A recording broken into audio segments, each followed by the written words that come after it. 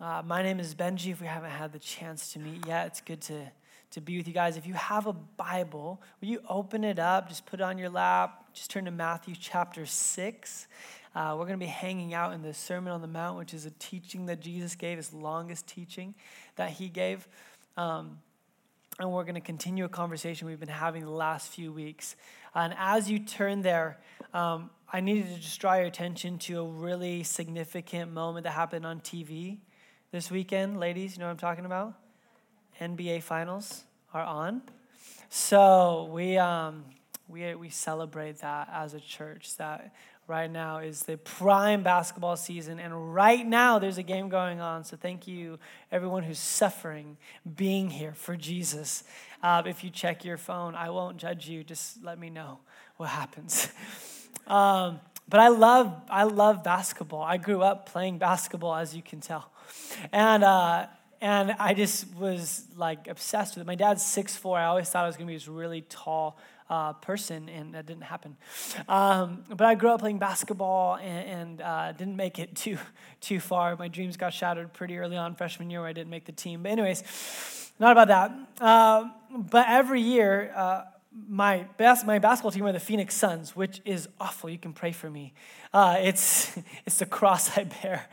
But I love the Phoenix Suns, but every year during the playoffs, it's like I can put them on the shelf for a little bit and like vote for teams that win. And so I love the playoffs. And every year when the playoffs go on, inevitably, it makes me want to play basketball. So I have a 2-year-old son, and he loves basketball as well. Kid you not, he literally cries in the middle of the night to watch SportsCenter with me. It's like such a gift from the Lord. And so we do that. You know, he doesn't want to watch like Thomas the Train or Daniel Tiger. It's like basketball. I'm like, okay, son. And so, but we'll go and like play like the park near our house. We'll go and take a basketball, and we're like, I'm loving it. He can like throw it up just high enough for it to land back on his face and cause damage. So it's pretty violent for him, but for me, I love it. And so I'll go and I'll shoot. And I don't know about you if you've ever played basketball. I get so frustrated because I'm like, I don't make very many shots, but I feel like I should. I'm like, I know how to shoot, right? I see the hoop. I can envision the ball going in every single time. And I just realized pretty quickly that I'm awful at basketball. And the reality is, the difference between me and Steph Curry, right, besides a few inches in talent, is the fact that basketball isn't my life. I don't practice it other than a few days a year. I don't engage in it like him shooting 1,000 shots a day. I mean, there's just such a world of difference. More than just the physical ability, it is the time put into that. And the reason I bring up that analogy is because so oftentimes I think that has a lot to do with our spirituality. Like we hear a sermon or read a book or hear a podcast and we get like pumped. We're like, this is it. Like I'm excited. I'm going to start hitting those free throws. I'm going to start shooting better. But the reality is we've built our relationship with Jesus on inspiration and on moments rather than on practice. And that is detrimental, that if we really truly want to practice the way of Jesus, that our lives will look very different. I want to read you this quote that changed my life. I heard it a year ago from a pastor up in Portland. And it says this: you cannot expect the life of Jesus unless you practice the lifestyle of Jesus. Just gonna read that again, right? You cannot expect the life of Jesus, right? That abundant life that he promises you, that we crave and want, the influence, the peace, the rhythm of what Jesus did without practicing the lifestyle of Jesus. I don't know if you know this, but Jesus had a lifestyle. He had things that he practiced and things that he desired his disciples to practice. As a matter of fact, that's what disciples means. It means you're an apprentice. You practice what Jesus did. But we've turned Christianity into a spectator sport. We've turned it into something you go and learn about. Right? It's like someone going and learning about plumbing through books and maybe even a couple TV shows and a plumbing podcast. But you never actually have a wrench. You never work with pipes. You never actually learn the trade. And so the Sermon on the Mount is moving into this place now where Jesus is no longer talking about ideas and he's starting to talk about practice. So these are things that I assume you as a follower of me, as an apprentice of me, will do in your life. And so Jesus talks about three things here in chapter 6. He talks about giving, he talks about prayer, and he talks about fasting. And we know he's assuming these things because he uses the words when. When you give, when you pray, when you fast. Now, these are things that would be assumed of a Jewish person of that day, because Jesus, if you didn't know that, was Jewish. He practiced Judaism. But he also believed that Judaism was pointing to himself as the promised one, as the Messiah. And as he's doing these things, he also assumes that his apprentices, his followers, are going to do the same things. So he says, when you give, there is this sense that it's actually kind of a disruption to our own worldview, because it's more like if you give, if you pray, if you fast. But for Jesus, these are non-negotiables. Now, I want to just pause right here, because if you're like, oh my gosh, I came to church the night he's talking about giving. Yes, I'm so sorry. And I'm actually really not sorry. I apologize for that. But I also want to be sensitive and just say right here, right now, I understand that whenever you talk about money and the church, it brings up what Peter Scazzero calls an emotional allergy for a lot of people, including myself. Like, we've seen giving, tithes, offering, building campaigns, all sorts of things done in such a way that just leaves this like taste in your mouth, like, I don't want to hear one more. I get it. But let me just propose something to you. I've never read this passage the way that it's been revealed to me this week, just through studying people who are smarter than me. It's challenged me, yes. But it's left me feeling more in love with Jesus and less guilty. So if you're okay with it, I'm just going to invite you to go on a journey, to take off your emotional allergies, your presuppositions. I'm just going to say it right up here, I'm not here to give you money. We already talked about giving. There's no basket being passed after this.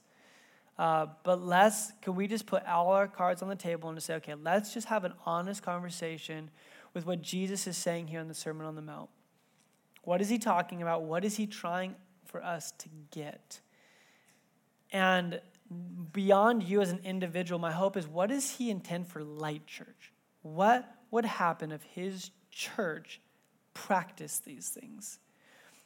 Because we have a responsibility as well, and I have some really amazing statistics to show you guys at the end with what this little church in 5 months has already done. But let's dive into the text. So Matthew chapter 6, verse 1 says this: "Be careful not to practice your righteousness in front of others, to be seen by them.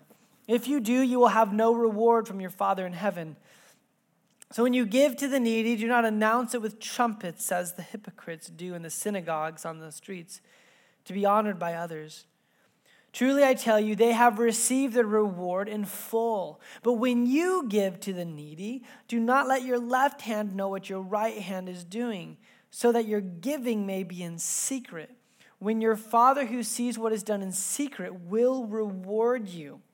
So here we have this opening line where he starts talking about these practices you do as Jews.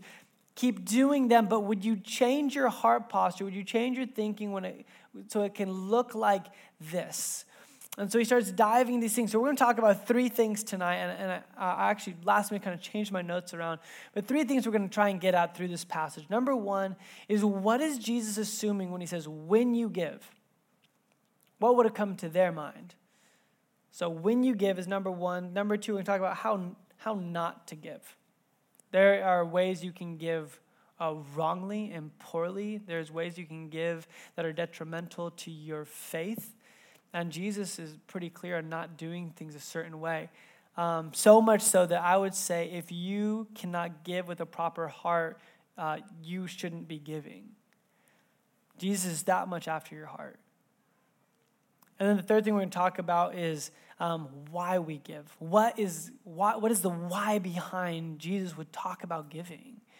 And so let's go through that first one. When we give, what is Jesus assuming when he says, when you give, you being plural, so he's talking to his followers, which is now the church, right? So when the church gives, what does that look like? Now, Jesus is probably assuming 3 layers of giving here, these different principles going on. The first and foremost is in this passage, Jesus specifically is talking about what's better translated as alms or almsgiving.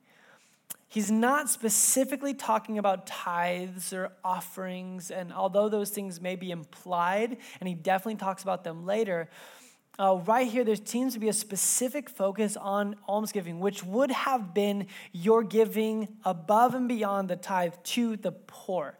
So in that day, there was no welfare system that Rome set up. Right, there were no food stamps. There was no kind of anything for those who had medical issues, those who had no family, orphans, widows. So what would happen is people would beg at the gates of synagogues or cities, hoping that people would do that. Well, in that day, and if you can use your imaginations here, they judged their social status based on their religious activity. Now, this is a hard thing to imagine because we don't live in a religious culture. We don't even live in a Christian culture. We live in a post-Christian culture. We live in a very secular culture. And so we don't walk around judging people based on like, man, that person's holy, right? We're like, wow, look at that Tesla. Like, man, what a great outfit. Amazing job. Great girlfriend. Great boyfriend. What awesome kids. What a great 401k. I mean, we have a very much a material-based status on how we judge where we're at within culture. Well, in the Jewish world, in ancient Palestine at that time, at the turn of the century, the turn of the millennium, there was this understanding that you were who you were based on how holy you appeared.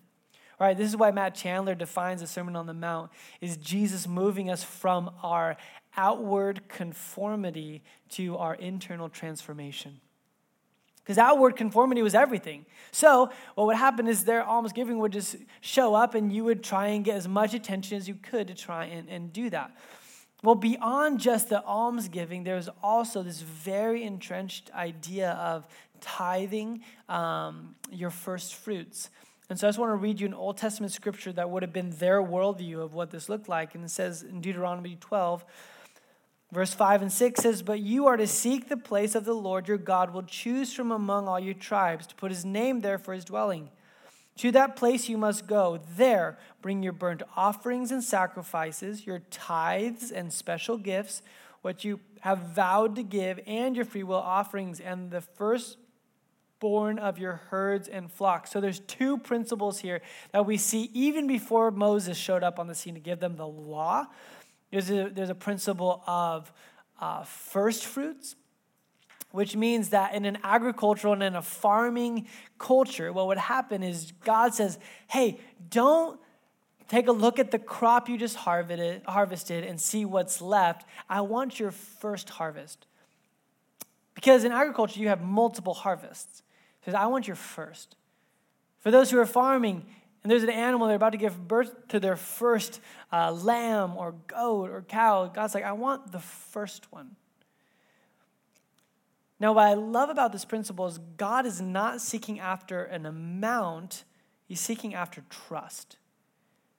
Because as a farmer or as someone who raises livestock, that's everything. What happens if there's not a second harvest? What happens if there's not a second lamb? Or it demands your trust in the Lord, and that's always what God is after is your heart. All right, this is what Jesus says, where your treasure is, there your heart will be also. That's why he said, I want your first treasure. But there's also this principle that they held so dear, this idea of tithe. And tithe just means tenth, right? So there's another part in Luke's gospel. Jesus says, you tithe on everything, even your mint and your herbs in your cupboard you're tithing on, right? So their problem was not if they give, their problem was when they give. They're like experts at giving. Now, we're not there yet. And so our first step, I think, understanding as a church is what would it look like for us to take a posture of when we give? What would happen not to this church? What would happen to our city? What would happen to the world around us?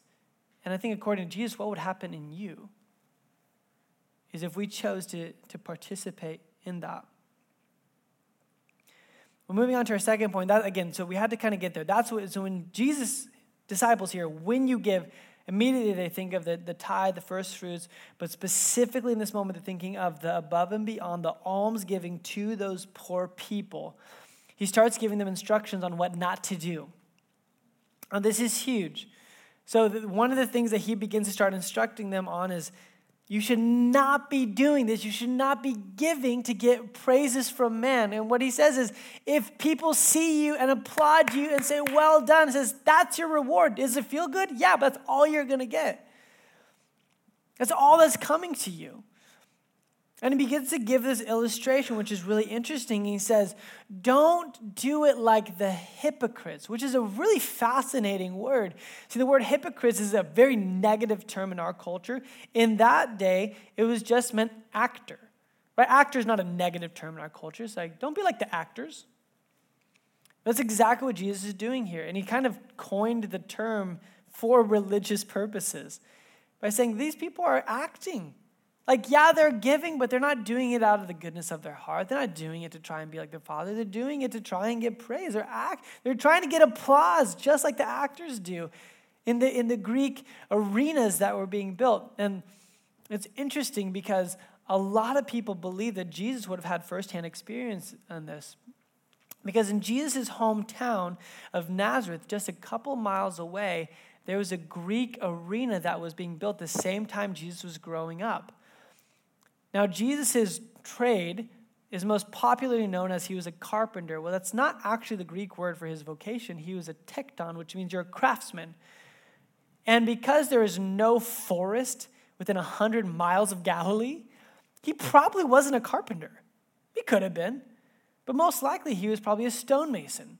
He worked with rock and stone to build up maybe even this arena that would have been in his neighborhood. So let's just imagine, and I'm reading into the text, I know, but let's just imagine Jesus growing up. He's a 13-year-old, 14-year-old boy, and he's working with his dad, Joe. They're Joe and Sons Stonework Company, and they're going there. And I can imagine as Jesus is placing stone, he's watching the actors perform. And the Greeks were the ones who made up wearing masks as they performed. And sometimes the same actor would play every single role.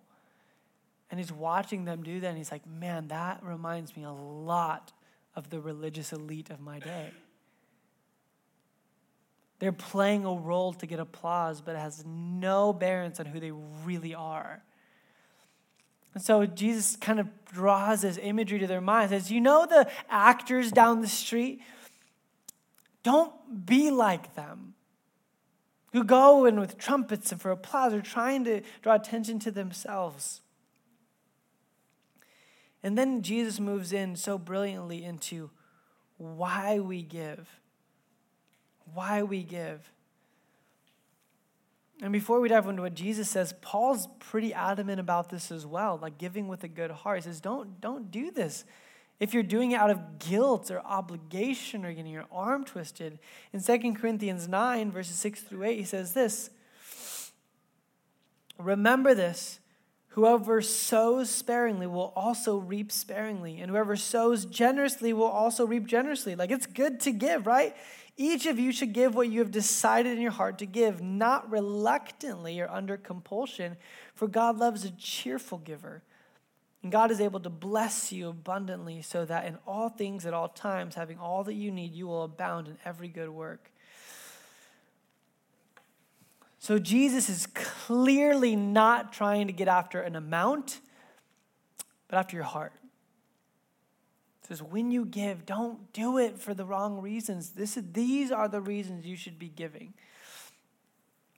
So first and foremost, Jesus, the entire Sermon on the Mount, is directing our attention to the Old Testament. He's directing our attention to the law and reminding us of God's intent when he gave these principles. Oh, I just cut off. There we go. Why he's giving these. Why did God give these commandments, give these principles in the first place? And so before we can talk about what he's saying right there specifically, we have to recapture the Jewish imagination of his audience. And they're like, oh, that's why Jesus told us to give 10%. It's why he told us to give free will offerings. It's why he told us to leave our grain behind so that the immigrant and the refugee could come and collect it. That's why he intended for us to take care of the orphan and the widow. And so when Jesus talks about giving, there's just two Hebrew words I'm just going to throw out. You can write them down, think about them. But it's the idea of righteousness and justice. Whenever there's talking about giving in the Old Testament, it goes back to these two principles. Righteousness does not mean you're good. It means you have right relationship with men and with God. So righteousness means that there are people who are oppressed. There's people who have been victimized. There's people who have never had the opportunities, whether because of a social system or whatever. He says, those people need to have right relationship with you. There's an amazing video that the Bible Project did on justice. I would encourage you guys to watch it this week. And this is Hebrew word mishpat, which means that your desire as you give, it is so that humanity is made right again. One of our desires as a church is that the giving that's done at Light Church does not just go to fund programs or operations, but we think as a financial board and council, we pray about how does this make people right again, the way God intended them to live. How can we partner with God in his redemptive act, in that mishpat, right? How do we participate with him in righteousness? And the second word is this Hebrew word tzedakah, and it's this word justice. And it doesn't mean just you get what you deserve. It actually says you give to give people reconciled back into the place that they deserve from God, not from humanity. These are powerful ideas that shaped Peter and Matthew and John's imagination. So when he starts talking about giving, they immediately are thinking about mishpat and tzedakah, right? Righteousness and justice. Because in their world, they are slaves to Rome.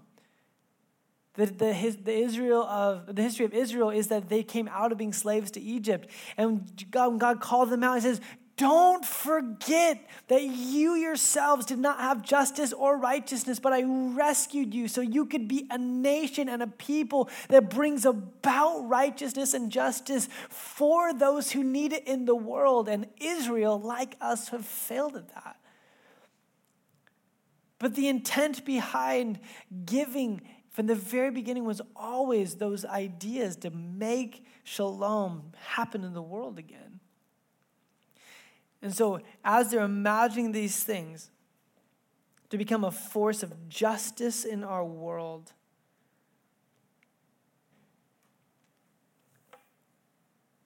it also begins to reveal an even deeper sense of why we give. Why we give.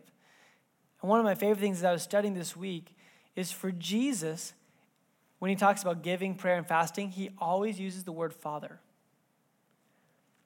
That for these three practices he's about to go through, he always draws them back to Dad, right? Your heavenly Father. This is what your heavenly Father is like. So when you give, when you pray, when you fast, you are actually identifying with your heavenly Father. And so as he starts talking about when you give, I think one of the deepest things that he's trying to get at in this moment is that he's desiring for saying, listen, your Father gives. This is why we give. Yesterday I had a proud moment as a dad. I was with my brothers and some of their kids, and this little TV popped on. It had the DVD symbol. Remember those? And it has this oval DVD thing. And my son, 2 years old, literally goes, surfboard. And I was like, yeah, that's the shape of a surfboard, son. And I kid you not. And my brothers look at me like, whoa, that's crazy that he sees us, it's like psychologists who show you those weird ink spots. What do you see? My son sees surfboards. It's your destiny. And I kid you not, he's surfboard. And he's on this cushion, sticks his head in the cushion and starts paddling. Surfboard. And I just want to tear. I'm like, yeah, that's right, son. And I'm just man, this is so. And my brothers are like, man, my kids would never have seen that ever. But the reality is Augustine sees my lifestyle, and he sees the surfboards in my garage, and when I take him out to go surfing, and he watches me, and he'll take him in the grass, and he'll practice. And so surfing's a part of his connection to his father. And so that same sense of pride that I had, like, look at my son identifying surfing at such a young age. I wonder if that's how our Heavenly Father sees us when we give. Because that's a part of who he is. You see, if you ever have the lie creep into your head that God is just after my money, then you have failed in understanding who God is at his core. You see, God is not someone trying to get, he's someone who's already given. See, the most famous verse in all the world, for God so loved the world that he gave. There's nothing you could give, no amount, nothing deep or more sentimental than what God gave in his love for you. And as his children, our identity as sons and daughters, when we give, it comes from this place of, I'm going to be like dad. When I give, I want to be someone who gives in such a way that I'm not drawing from the attention of the world. Which leads to our last point. The reason why Jesus says we give is because that connection with our Heavenly Father comes with a reward. Now, this is pretty profound. It's pretty profound that Jesus would show up, and he doesn't say, give because it's right, give because it's good, and give only because God gave. You know what he says? He says, give because you're going to get a reward. Now, I think every person in this room can identify with that because we love rewards, right? We love awards and rewards. Like, we want to get paid. That's literally the Greek word that Jesus says, you will get paid.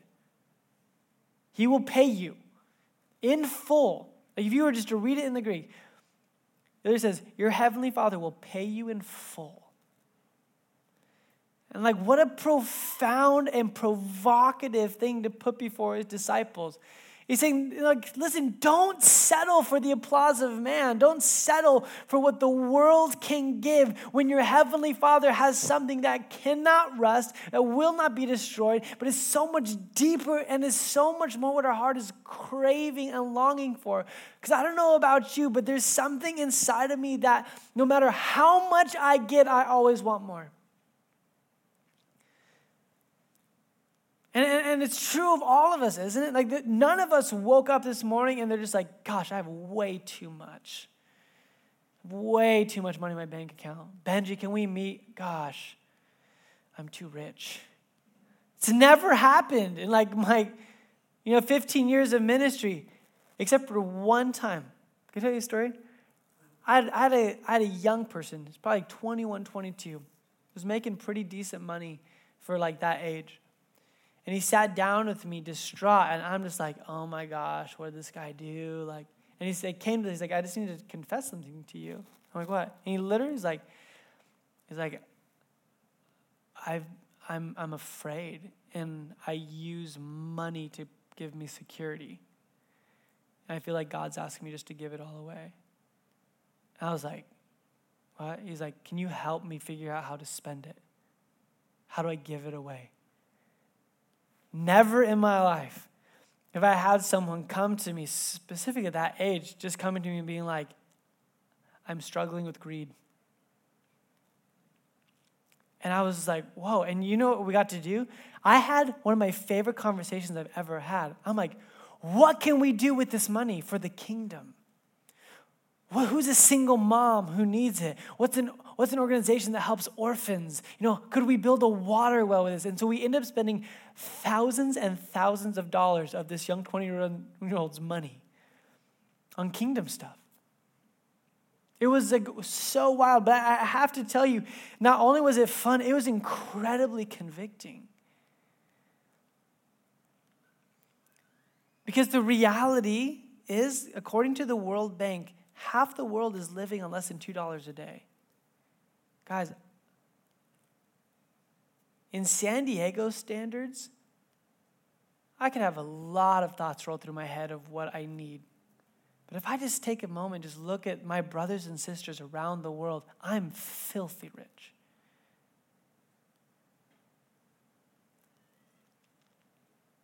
And I never think of it. if I look at my time, right? None of us would ever come to me and just being like, Benji, I have too much time on my hands. What do I do? Everyone I talk to in this church is like, I'm so busy. I got this going on. Listen. Yet at the same time, I can do more from my phone than I could from like a whole week's worth of work even 10 years ago. I have more time available to me than ever before, and yet I still think I need more. Or what about ability, right? I had the privilege, I didn't earn it, to grow up in an education system, to go to college and get a degree and to read and to books. When there's parts of the world that you can't even read yet, guys, I've been given so much time, talent, and treasure, and somehow I've had a blind veil pulled over my eyes to think if I could just have a little bit more, I could give. And just imagine God saying, you have everything you need to bring about justice and righteousness in the world. You have everything you need to start identifying with your Father as you give. You have everything you need to stop looking for the world to tell you what is good and what a reward looks like, and start believing that your Heavenly Father wants to reward you. Now, it's just one of those sermons this week, guys, that I've just been like challenged. I'm not, for someone who desires to practice the way of Jesus, right? That first quote, practice that lifestyle of Jesus. This is one of those areas that, yes, I give, and yes, I tithe, and yes, we give to different organizations. But guys, I just don't know if like, the more I fall in love with Jesus, the more I'm just motivated. Not that I need to, but I get to. So law versus grace, right? The law says you ought to, grace says you get to. We get to give. How good is God that we get to be able to do that? I also want to share a story with you guys. So Zoe, our 9-year-old, when she was about 6 or 7 years old, got it in her mind that she wanted a Barbie Jeep. And like we all did as a kid, right? Did anyone else have that desire, dream to have like one of those like remote control, like not, or like the Jeeps you get to sit in? You never, did anyone else not get one like me and you're still bitter about it, right? Wounds. Okay. A special time of prayer afterwards. So my daughter like sits in her mind, and so I told her, I'm like, I look online, there's like $250. I'm like, yeah, right. So I told her what every good father says. I'm like, save your money. So she starts saving $1 here, $5 here, things like that. Her birthday comes around. You guys, my daughter, who's not a saver, right? She's a spender and a free spirit, raised, I think, $140. And I'm like, dang, girl, I could save $140, but burritos are so good. But she has $140. She comes home from church, and someone at church started sharing about this organization who helps women who are pregnant, and instead of getting an abortion, they want to keep it, but they don't have the means to do it.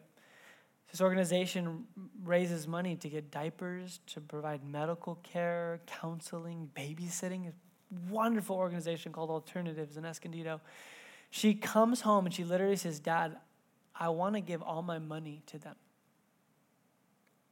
And I'm like, so it's $140.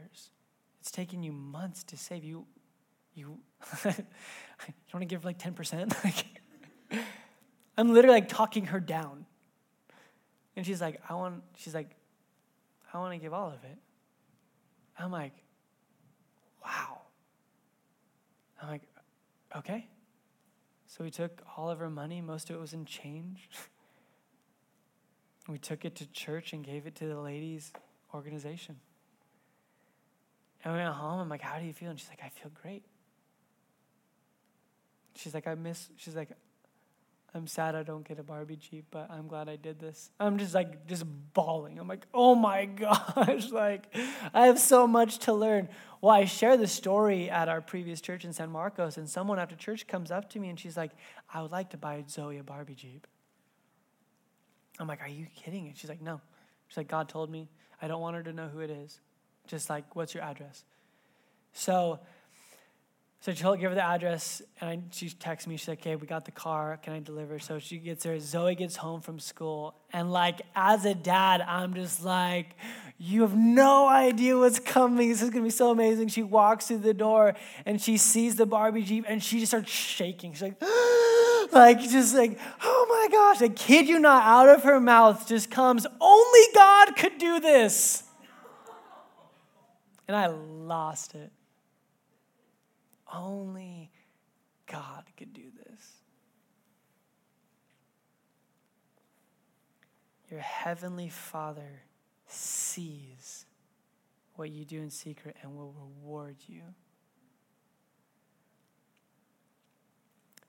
For those of you who've been giving in secret, maybe that's financially, maybe that's with your time, right?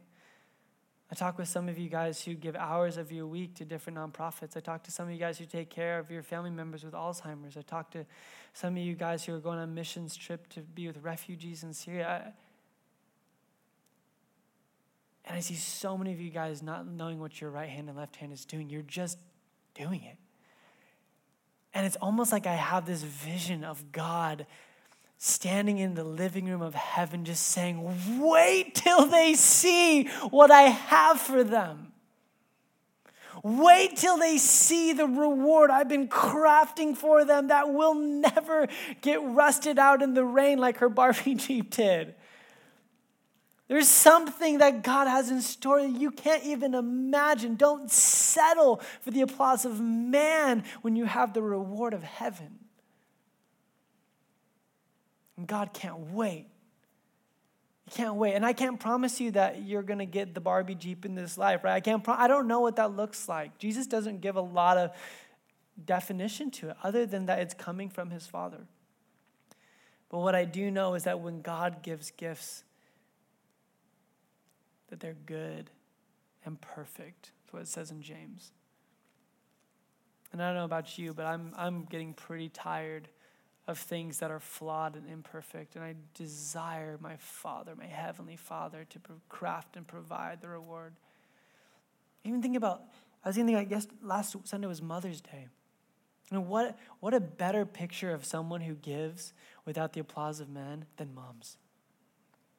Right, when they're changing the diaper at 3 a.m., right, when they're picking them up from school, wiping the snotty nose, and they're helping with homework, and they're cuddling them after a bad dream, and never once do they get a medal or a plaque, maybe a hug, or probably just another poopy diaper. I was thinking about that on Mother's Day last week as I was studying for this message, and I'm like, man, I can't wait to see the rewards in heaven. God's just like, I saw those sleepless nights. I saw that generous gift. I saw that check you wrote. I saw the time you gave. I saw the passion and the talent you poured into that thing. And I can't wait to reward you. I wanted to show you guys some things about our church, specifically about how we want to think about giving and how we want to approach giving as a new congregation, just so you know as you give here that this isn't perfect. I'm not perfect. We have an amazing team who helps direct our funds to the most kingdom things that we can think possible. So just so you know how we as a community want to respond to this, is our focus in missional giving will be three things: the unseen, the unreached, and the urgent. So we're going to focus our finances, our time, our talent, and our treasure into people who are not seen, the invisible, those who've been trafficked, the orphan, those who are trapped within mental health issues. Those are the people we want to believe in and resource and reach. The unreached, those who, whether they're in a part of the world that the gospel has not reached yet, whether they're in parts of our city that have yet to hear the gospel, we want to resource and fund that. The urgent, when there's hurricanes and natural disasters and earthquakes, we want to not just have funds, we want to have people ready to deploy at a moment's notice when the world needs aid. And we as a church are ready to mobilize and move because we can do so much more together. So just so you know, every month we give a pretty significant percentage of what comes in here away, and that percentage is going to go up every single month as we grow as a church. Our goal is to give a substantial amount of what comes in outside. And so right now what we're doing is every single month we choose a different one of these organizations or focuses to give. So Our first month we gave to Preemptive Love, which you guys heard from Matt and Kayla. They're our friends who go to Light Church. They live in Iraq with their 3 small children right now. Preemptive Love brings food and medical aid to the most war-torn, hottest beds in Syria and Iraq. Wherever ISIS is, they'll go and provide medical aid and food. Secondly, we provide the GEM Foundation is an orphanage in Uganda that only houses children with special needs. And so we write them a check. So every 4th month, they'll get some support. Our goal is to take a team of you guys over to Uganda to see the work they're doing with these kids. It's amazing. Generate Hope is our focus this month. Generate Hope is a San Diego-based organization that takes in women who've been human trafficked and been part of a sex slavery. And they provide safety, rehabilitation, healing, prayer, job placement. They're just opening up their 2nd house, the first in San Diego. Some of the people that work for them actually go to Light Church, so we're sponsoring them. And then every 4th month, we'll support a church plant. That's like us just starting out. And church plants, I don't know if you know this, is the most effective way to reach people who don't know Jesus or don't go to church. So we believe it's one of our values is reaching the unreached. So that's just a little bit how it is. But I just want to, can I tell you guys some good news? Let me tell you some good news of what you guys and partnering with the Lord have done over the past few months. So in 5 months at Light Church, orphans with special needs have received medical care. A water well in Iraq has been rebuilt that ISIS destroyed. Medical aid for refugees in Syria and Iraq have been given. Other church plants have been supported and sponsored. Women coming out of trafficking have been rescued and cared for. Art supplies are being supplied to children in need. This Tuesday, we're bringing dozens and dozens of the art supplies you guys brought to help children who've been a part of domestic abuse for their art therapy. 48 people have begun relationships with Jesus since January 7th at Light Church. 12 open tables have started. 6 people have been baptized, with more on the list. Over 100 people are serving in and outside of the church. I don't know about you, but I was putting this together this week, and I was just humbled by what happens when a little church, a brand new baby church, just says, we want to practice the way of Jesus. We want to give the way that Jesus gives. And what happens when we come together to make that happen? So would you guys just bow your heads with me? Let's pray. Let's invite the Holy Spirit to continue to shape us and mold us into a church that looks like the one he desired. Thank you, Jesus. Father, we just are so humbled. First and foremost, by the fact that you chose to give to us when we didn't deserve it. Matter of fact, Lord, we squander the gift of your Son and the grace you've given almost daily. But you give and you give and you give. So Lord, I pray the next time we see the person on the street that we are skeptical of their responsibility, would we be reminded that as irresponsible children you gave to us. Lord, I pray as a church that you would help us as a community to live generously so that we can see your kingdom come, that how heaven is, where righteousness and justice reign, would start taking place on this earth, and that this church would be a part of your greater church and making that happen. And Jesus, I ask that you would just continue to just move in our hearts. Lord, for those areas, those passions, those things, Lord God, that you've called us to invest our time and our talent and our treasure. Lord, we love you so much in Jesus' name. Amen.